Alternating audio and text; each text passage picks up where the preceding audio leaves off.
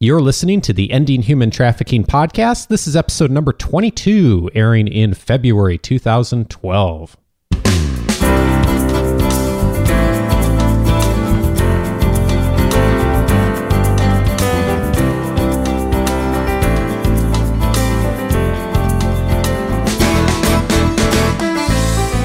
Welcome to the Ending Human Trafficking podcast. My name is Dave Stachowiak. And I'm Sandy Morgan. And this is the show where we empower you to study the issues, be a voice, and make a difference in ending human trafficking. Sandy, at the last episode, number 21, we had Esther from Las Vegas on with a great perspective on really the in-the-trenches work she's doing to end human trafficking. And I'm so glad today that we have another guest with us who is also going to be part of the conference coming up here in March that the Global Center for Women and Justice is hosting. And I know she has a fantastic perspective as well, and someone that is just a very inspiring person. So I'm so glad that we have her with us today. And if you're listening to this podcast and you want to see her, if you go to gcwj.vanguard.edu and click on the conference and the gala button, you will see a lovely picture of my wonderful friend, Rhonda Shortino, who is also our gala speaker the night before our conference begins on March 2nd. Our conference to stand together to end the exploitation of girls. And Rhonda brings from her expertise a wealth of knowledge, experience, and personal passion for kids in our child welfare system. So the interesting connection between what Esther presented to us last week, our last podcast on the kids who are in the juvenile delinquency system, they're in detention, they are going to court. Rhonda comes from the other extreme of kids with problems that are in our child welfare system. And we've already identified that bridging that gap is really important. We want to intervene before the kids become victims.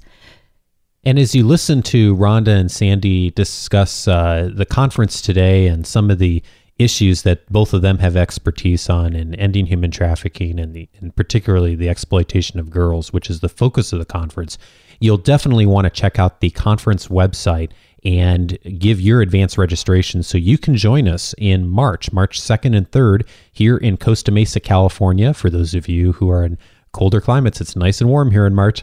And of course, that website is gcwj.vanguard.edu. And of course, you can always call us with feedback, 714-966-6361. So, Rhonda Shortino, welcome to the Ending Human Trafficking podcast. Thank you so much for having me. I love what you do. I love what the center does. I love that Vanguard has the Global Center for Women and Justice, and it's such an honor to be included here today. So let's dig right into this, and I want our listeners to understand the frame of reference that you bring to this. How old were you when you first became a ward of the court? I was 6 months old. I don't have any memory of the day that my mother left, but she left me with a neighbor and asked the neighbor to babysit while she went shopping. But she didn't go shopping. Her clothes were packed and the car was loaded, and she actually moved out of state. And so for 16 years, you were in a place where you often felt very alone.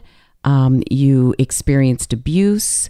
You, at some point, I think I remember you talking about being homeless. Can you give us just a really short version of what that means?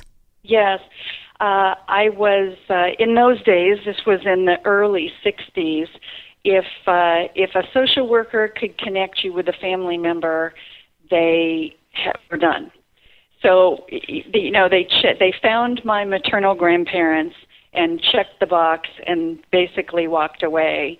And those folks were, it wasn't a great environment, hence the reason that my mother had left as a teenager. My grandfather was mentally ill. My grandmother was an addict. and we lived in a house, really more like a shack, about the size of a garage that didn't have working plumbing and, certainly didn't have heat or air conditioning or any of that. So it was an interesting thing to grow up in Southern California, aware of affluence, but being so very disconnected from it. And so my grandfather was very, very abusive. My grandmother was as well. She was the one who threw a skillet of hot oil on me to discipline me when I was 4 years old. And I would be put out of the house in the morning. My earliest recollections were, being put out of the house in the morning and not allowed back in until much, much later.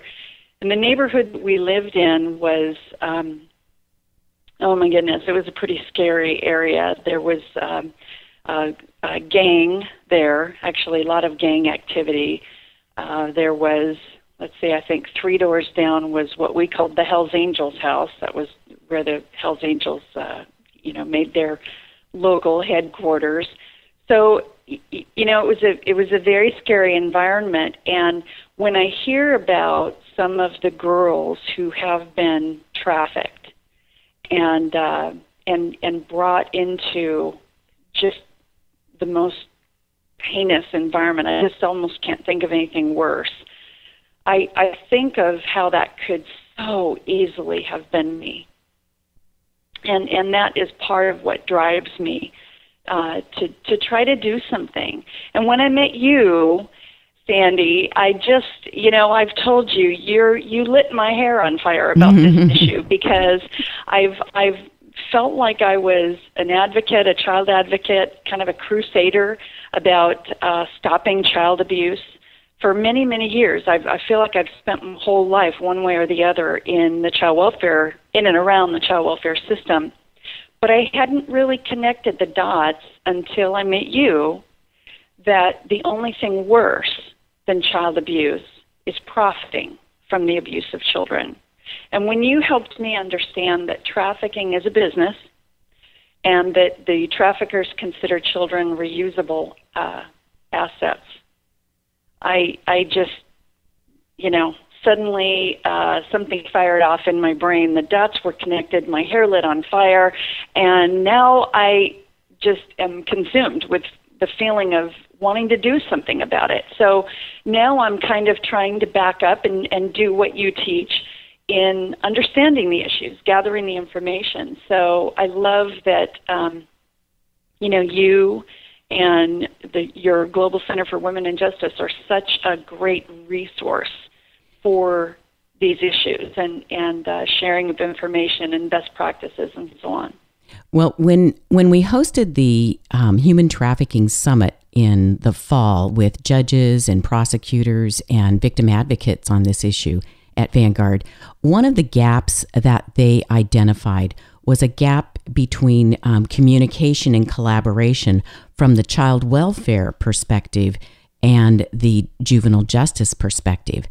And so because of your personal experience and history of significant advocacy, I feel like bringing Esther and Rhonda into the same room. And if you didn't listen to the podcast last time, go back and listen to it. It's like two worlds colliding, and they have all of the same kids.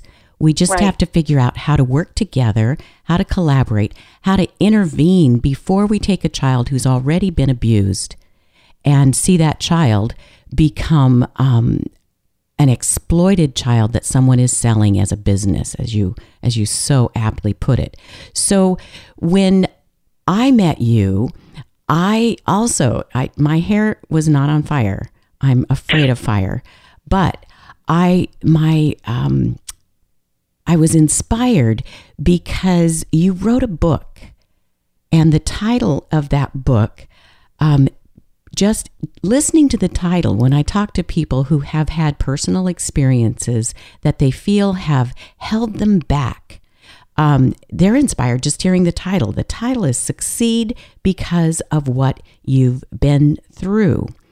And when I hear you tell your story, and this is where community collaboration is so important, and we talked about court-appointed special advocate volunteers. We have all kinds of wonderful opportunities for community engagement. And in your life, Rhonda, tell me at least 2 examples of when someone in the community made a difference that changed your trajectory. Oh my goodness, I have a handful of those. Probably the first most meaningful is with 2 people who I can't even name. Wow. There was a time when the social worker did show up and found that I think it was a time when she came by and I had 2 black eyes. And I was pulled from my grandparents' home and placed in the home of a couple who were foster parents. I was there for a very, very short period of time, but it was long enough for me to take notice of the fact that they didn't yell at each other, they didn't hit one another. The one who was loudest and biggest didn't necessarily win any conflict. They had plenty to eat, and I ate them out of house and home. I do recall that. And they had a clean house, and I'd never ever seen a clean floor. I'd never experienced. I didn't know such a thing existed. So, in just being who these people were, they influenced me. The most important thing they did, Sandy, was that they took me to church. Oh. And that's the very reason that I was pulled from their home. My grandfather filed a complaint. He actually parked. I think he had been following them because when I left, the child support left. And their welfare check. So you were a means of income for... I was a means of income for them. So they wanted me back into their home because money followed me. It wasn't very much money, but we lived on a little bit over $300 a month. And it was a big deal when I think it was almost 150 of it left. So they wanted me back. So my grandfather parked catty corner from the church, and I remember coming out of that church singing and, waving my little picture of Jesus that I'd colored or whatever it was, and I made eye contact with that man. And I knew I was in trouble. And he filed a complaint the very next day. That was shortly after Madalyn Murray O'Hair got prayer taken out of the schools, and so it was a very sensitive issue. And so I was pulled from that home, and I never saw those people again. But they planted a seed in me that took root, because I now knew that there were people who lived very differently. And I liked that I could go to sleep there, and I could relax. And it was the very first time in my life that I had not been hypervigilant. Wow. And always kind of sleeping with one eye open, So that was one. The second was a high school teacher when I was 14 years old who took an interest in me. And I hadn't realized until this woman made eye contact with me and spoke to me exactly the same way as she spoke to every other kid in the classroom. I hadn't realized that other people did not make eye contact. Wow. I was filthy.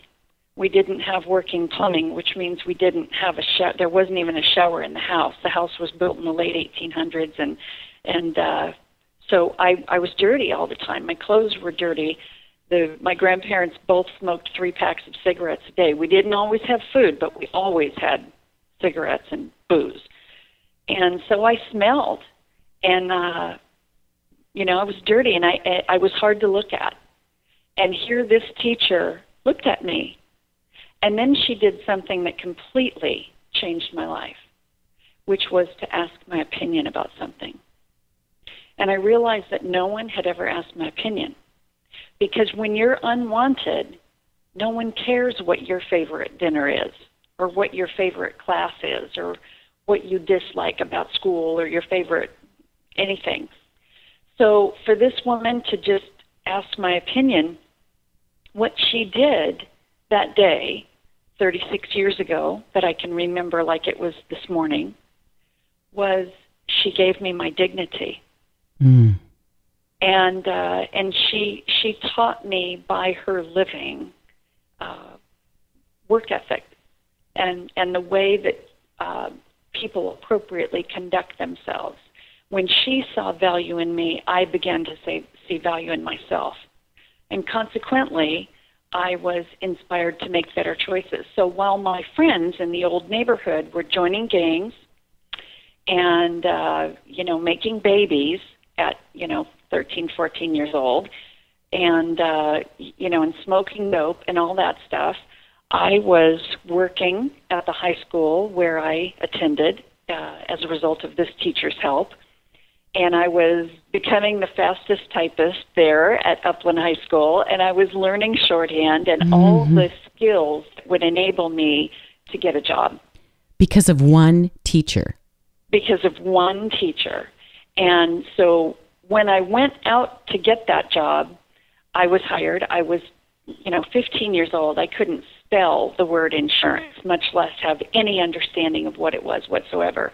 But the third person, and then I'll stop. There have been more, but the third person who influenced my life was a one-man insurance broker office. He wanted some part-time help, and he hired a 15-year-old kid that knew nothing. But I was willing to work, and I was willing to learn, and he hired me and gave me my first job in insurance. And I've been in the insurance industry ever since. And I'm so grateful to him and to all the others who have, one sort of hand at a time sort of lifted me up to a higher level. And your life story is a wonderful example of what we're talking about here about community engagement. People don't need to quit their jobs and go to Las Vegas and work for Esther to help restore victims. They can work in their own communities and find a place where a child is in need of attention, of understanding that they have personal dignity, that they have an opinion, that they have an opportunity to learn skills that will make them employable. One person along the way changes everything. Oh, absolutely. Absolutely. And I did, my personal belief system tells me that there's a God who positions us in places where we can use our own unique set of skills and talents and abilities, strengths, even our quirky little, elements of our personality to influence the lives of others in a positive way. So you're right. I for many, many years in working with child welfare organizations, everybody in my life was a psychologist or an MSW, having their master's degree in social work, licensed marriage and family therapist, and so on and so forth. So they all had all these great initials after their names. And I did not. And so I spent a lot of years thinking, if only I had the right degree, if only I, had a more traditional educational experience. And so what I realize now, though, looking back, is that, okay, it wasn't my role to be a social worker or to be a psychologist, but my role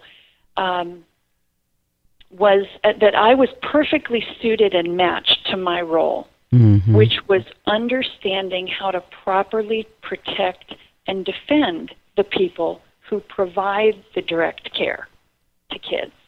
Rhonda, it's such an important point what you're saying, and to piggyback on what Sandy just mentioned a moment ago of us really finding the gifts that God's given us to use in the right way. And I think there is often this belief and even bias amongst those of us who want to go out and help that we have to go somewhere or we have to fly somewhere to help out people. And there's so many needs right in front of us. And if we can tap into the gifts we've already been given and look for the opportunities right in front of us, there's so much good we can do. And boy, you're such a wonderful example in your life of how some wonderful people have done that for you. And boy, Sandy, I think that there's a lot I know I can do and we can do as an organization to be able to address those needs right in front of us.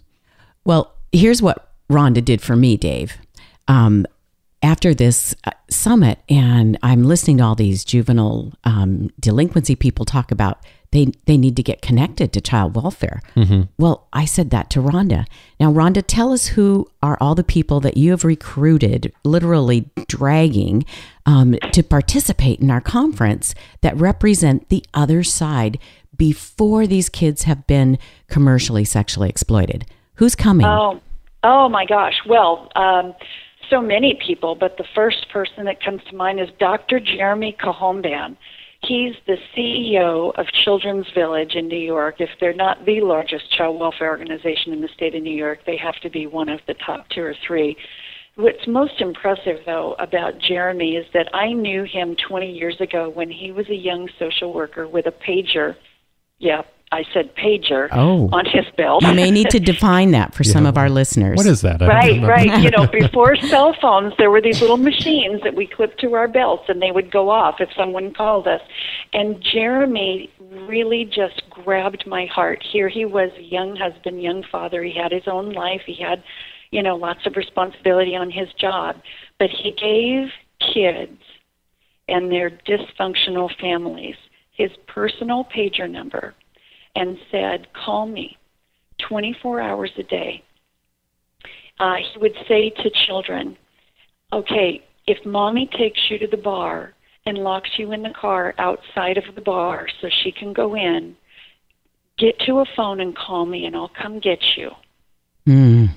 Wow. And I remember sitting in that first meeting with him and being so impressed that this guy didn't just go from 8 to 5 and then compartmentalize. And I'm not trying to disrespect people who do compartmentalize and put it away and go home to their families. I understand that there has to be balance. But this man touched my heart, and he's been touching my heart and the hearts of the kids within his programs, thousands of them, for all these years. So he's one that's coming. Another one is Amelia Frank Meyer. She's the CEO of A New Family Services. And Amelia has come up with a replacement therapy for physical restraint. This is so critical because what happens with kids who have been sexually molested and kids who have been trafficked is that they go into the general population of kids in child welfare who, have been abused and abandoned and neglected, but sexual molestation and sexual trafficking just requires special expertise. So when a kid who's gone through that is in the general population and they're typically in a behavioral modification program, which means there are rules, and if they don't follow the rules, then they're demoted or, points are taken away and they're humiliated in front of their peers by those things. And so when they really act out, they get physically restrained.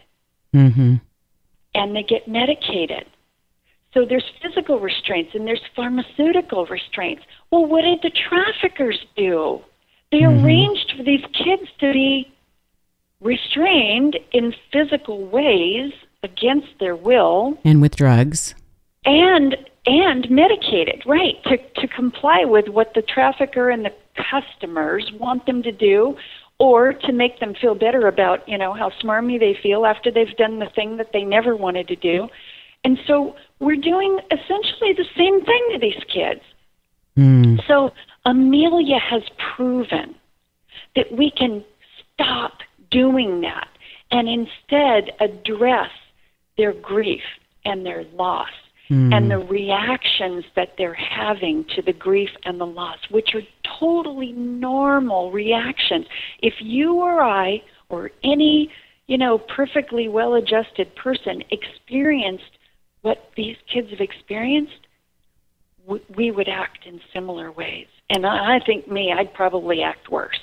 Well, I can't wait to have Amelia here. And the next one I know you're going to say, I want to preface that with reminding people of what Esther said last week, or last podcast, about trauma bonding. and the role of trauma in what's happening psychologically. So tell us who's going to talk about that. Oh, are you referring to Tina Feigl? Yes. I'm so excited about having her. Tina has a wonderful, very practical program for bonding with kids and for deepening relationships, and it's backed by wonderful research that's been done on the pathways between the heart and the brain, and creating new neural pathways through verbal and facial and body communication with a kid. And it really comes down to here's where I don't have all those initials behind my name, but when it's brought down to my level, a practical level, I can understand it. And that's what Tina does. She brings the whole thing from theory and concept to something that anybody, whether it's somebody who's signed up to be a mentor or a court-appointed special advocate, or somebody who's participating in the Safe Families Plus program, where it's a family who's taking in a kid who's been rescued from trafficking, and they don't have all the right degrees and initials and all that stuff, but they care. And so Tina teaches ways that we can connect and bond and add value to that child's life and get them to see the value in themselves. We are going to have a great opportunity to seriously study those issues so that we know what to say and what to do with these kinds of participants in our conference, Rhonda. And you have been so instrumental in bringing them to the table with us. You just mentioned Safe Families. Could you tell us just a little bit more about what that is?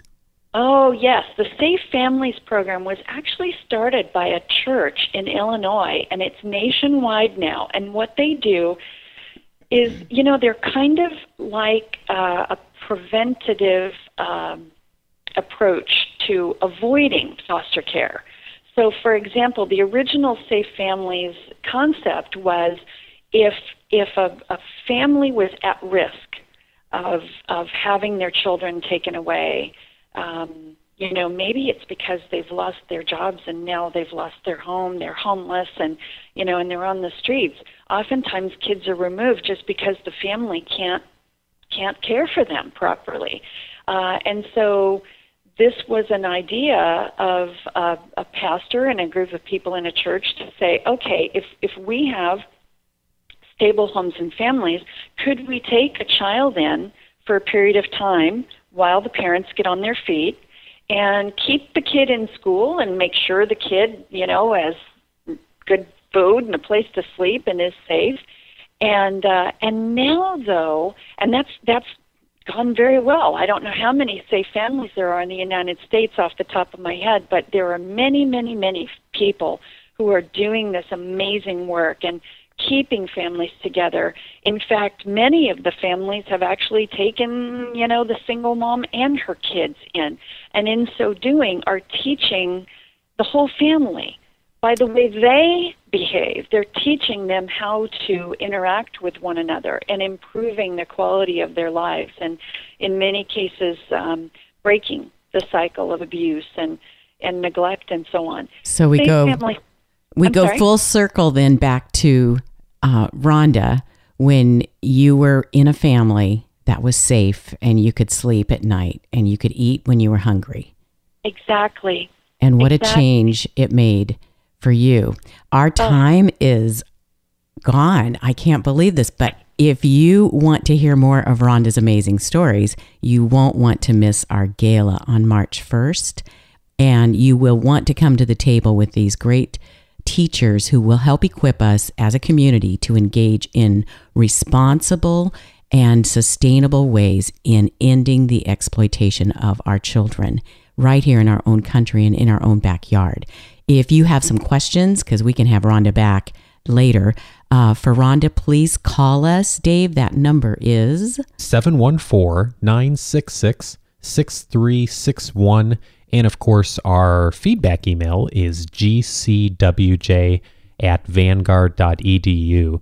And Sandy, I've really been inspired listening to Rhonda, listening to Esther on our last show, and we're just scratching the surface on the types of things that are going to happen at the conference this year. And I really am excited to see just all these wonderful, caring minds and hearts come together and help us all to study the issues so we can all learn and grow from it in some really positive ways. And Rhonda, thank you for giving us your time today, and I can't wait to see you on March 1st. Thank you for having me, and I can't wait to see the gathering of people who care about these issues on March 1st, so it's exciting. Thank you for doing that.